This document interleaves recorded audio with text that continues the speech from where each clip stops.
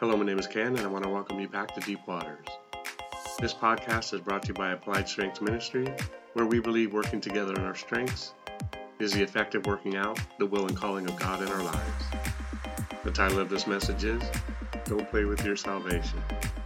This is a multi-episode series, in which this is episode 2 of 2. Okay, so we hard shifted, or for my non-shifting crowd, we forgot to use the clutch. So we depart from the non-believer for a minute, otherwise we may lose them if they are not 100% in. Suffer. What a gift. A very necessary gift that we need as Christians. Suffering is not your enemy, but your well-suited friend. And if you let it have its way, it will shape you into a fine, good-looking Christian who can soldier through anything. Verse 17. For the time has come for judgment to begin at the house of God. And if it begins with us first, what will be the end of those who do not obey the gospel of God? So you know that I like the scripture chopping study method. Sometimes, because it chops up the scripture into smaller bite-sized pieces. I believe that the house of God is in judgment now. Not saying it hasn't been before, but in my generation I see it. With so much of the absence of God, that is the Holy Spirit, from the churches of today, is it any wonder why we don't equip the saints for the work of ministry? Is it any wonder why the world lacks strong Christian leadership? Where are the disciples that remain?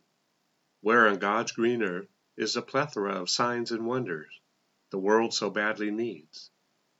How did we end up thinking mediocrity was the high water mark? Since when did size become the goal over quality and character? Listen. I say listen to my message on church purpose to go deeper on this subject. But suffice to say, because we are not obeying God, He has entered into the bedroom, sat down next to us, and is explaining why we are about to get spanked. I think it works like this. Obey, obey, and His discipline goes away. Verse 18. Now if the righteous one is scarcely saved, where will the ungodly and the sinner appear? Oh, so I'm saved, Ken, and I'm going to stop listening as you are being unnecessarily hard on the believer and the church. So was Jeremiah, Isaiah, Hosea. Oh well, you get my point. According to Revelations 19:7, the bride makes herself ready. And if you consider yourself a part of the bride, then we have to make ourselves ready together. Together. This is Peter saying that we, who are scarcely saved, I would not hang on to anything that will dim the light on this verse. I think Peter wanted to ensure that we would not also say that I would never leave you, Jesus. Even if the others do so, I will not. Matthew 26:33-35. So verse 19 states, Therefore, let those who suffer according to the will of God commit their souls to Him in doing good, as to a faithful Creator. Did you know that a part of the will of God is that you suffer? What? I said, did you know that it pleased the Lord to bruise Him, that is Jesus, His only begotten, to place His own Son on the cross? Isaiah 53:10. So what say you in His majesty? We think we know stuff, but in truth we know so little of ourselves to think or believe that suffering is something altogether to be avoided in the human life. In Hebrews 2:10 it states in part that He was perfected. Yes, perfection was perfected in suffering. How much more are we too on the perfection journey? It is not so weird when you think about it in this more human way. Navy SEALs are perfected through much suffering. Athletics are perfected through much suffering. Musicians, see it? Do you see it now? So don't let suffering throw you off guard the next time it visits your doorsteps. Invite it in. I heard or read someone say that we are all just one heartbeat away from eternity. This is a sobering thought if you end up on the wrong side of it. You really don't have any idea as to how long you will be on this planet. You could be at the top of your game doing everything humanly possible to maintain a superior, super healthy lifestyle. And out of nowhere, plop plop, you are now His. You now see the truth, period. If you are a believer, then I suggest if you're not already doing so, for you to get on the ball with your ministry, calling, and purpose. Listen, we are not talking about earning your salvation. We are talking about your response to your salvation, which should be to engage in the battle for Middle Earth. It's the smallest part of the earth, like the body of authentically born-again believers. Matthew 7:13-14, Luke 13:23-24. But back to the plea to non- or unbelievers.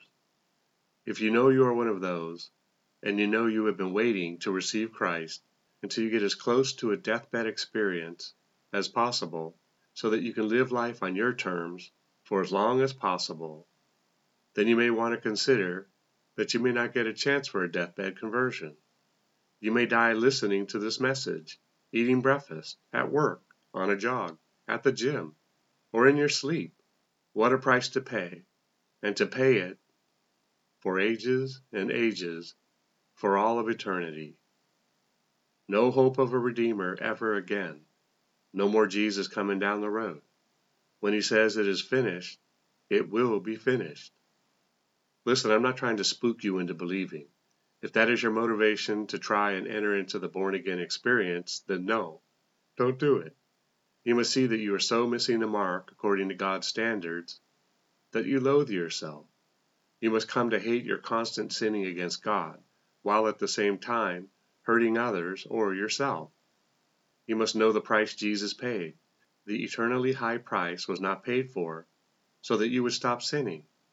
Jesus' cross experience, in part, removed the obstacle of sin so that we could get to know God without the hindrance of sin. If you sin after you are born again, then it does nothing more than add greater value to the cross event. It's the gift that keeps on giving. But by all means, move away from the things that create an appetite for your sins and walk in freedom, because it is another benefit of the cross event. Galatians 5:1. So in 2 Thessalonians 2:9-12, it states, "The coming of the lawless one is according to the working of Satan, with all power, signs, and lying wonders, and with all unrighteous deception among those who perish, because they did not receive the love of the truth, that they might be saved. And for this reason God will send them a strong delusion, that they should believe the lie, and that they may be condemned who did not believe the truth, but had pleasure in unrighteousness." So what of this? Did you not want the truth in your life? In the movie A Few Good Men, Jack Nicholson hit the nail right on the head when he responded to Tom Cruise's statement, "I want the truth."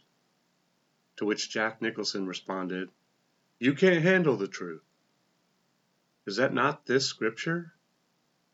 Zoom up with the green screen. We live and breathe the scriptures in all that we say and do, and yet we miss the point of it.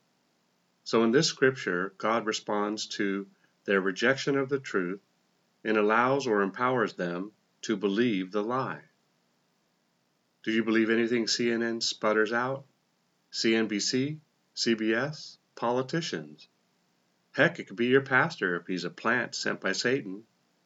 We know in today's church they will invite him in if he jingles his pockets. Look, I'm not saying that all churches are trying to get rich. Some are just trying to pay their bills, which is almost as bad as trying to get rich. I just don't see the example of a ministry worrying about such things anywhere in the Bible. Paul did make some mention about resources, but only that one church helped him in his ministry at a point in time when he needed resources. Philippians 4:15-18. So many churches with address, so few able or willing to do the work of ministry, or to help others do the same. Poof, case or cover closed. So if you reject God, you will be deceived and believe the lie. We see it all of the time in world events.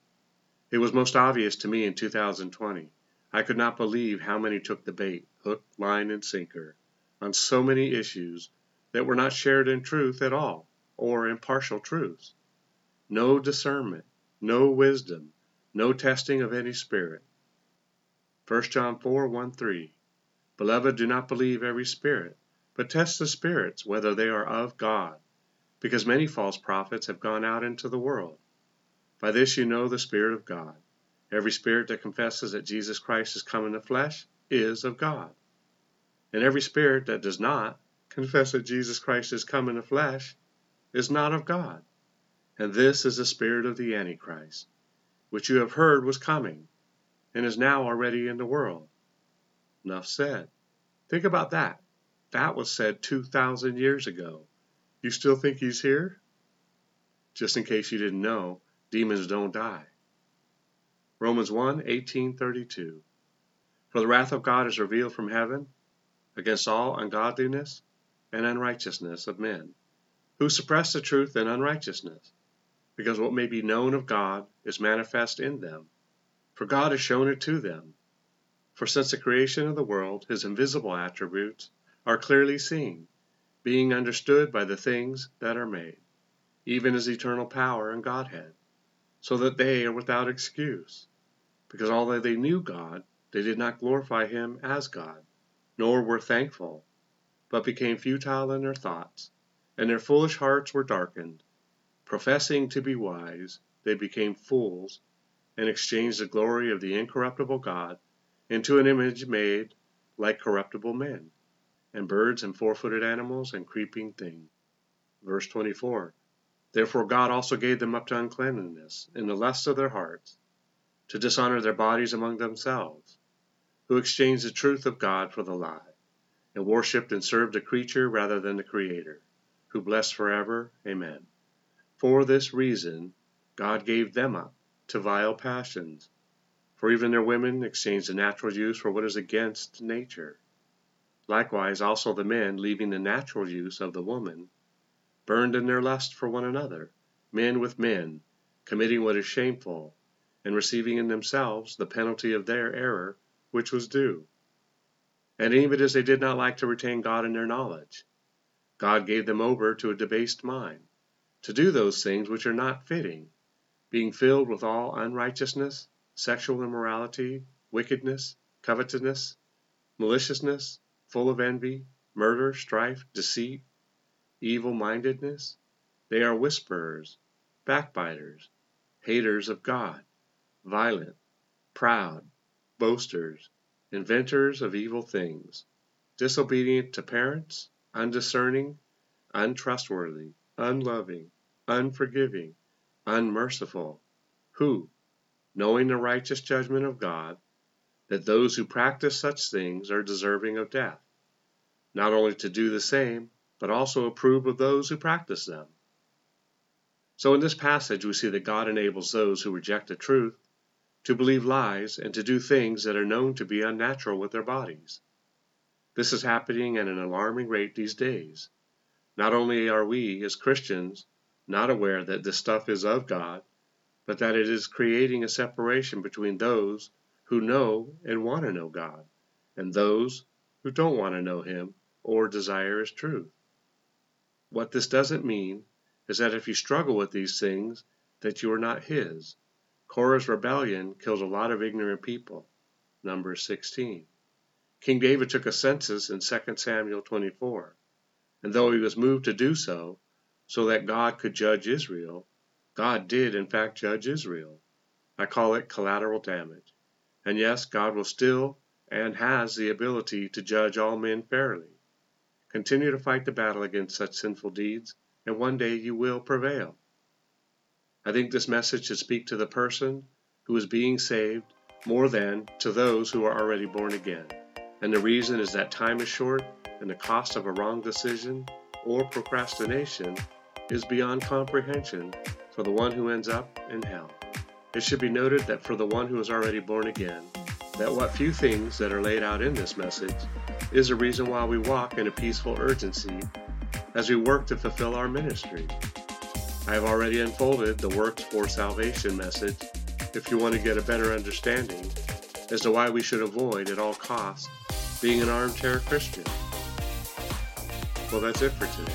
I hope you get what you needed to got from this message. And if you got more than you wanted, then give some of it away. Remember, it's not what you find wrong or disagree with regarding these messages, but what you can take away from it. Together we can do more to impact the kingdom than if we work alone. Let's flip the script and kill, steal, and destroy the works of the enemy and create space for the light of lights to shine through into people's lives. Plant a seed and click on the like and subscribe button. Let's build this ministry together. Thanks, and see you next time in Deep Waters.